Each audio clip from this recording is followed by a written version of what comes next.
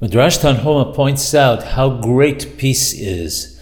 Even when it comes to wars, God tells us that we must start with overtures of peace. This is seen in the Pasuk, Ki tuqrab al-ir lehilahem aleha veqaratha ileha leshalom. When you approach a city to fight against it, you shall call out to it in peace.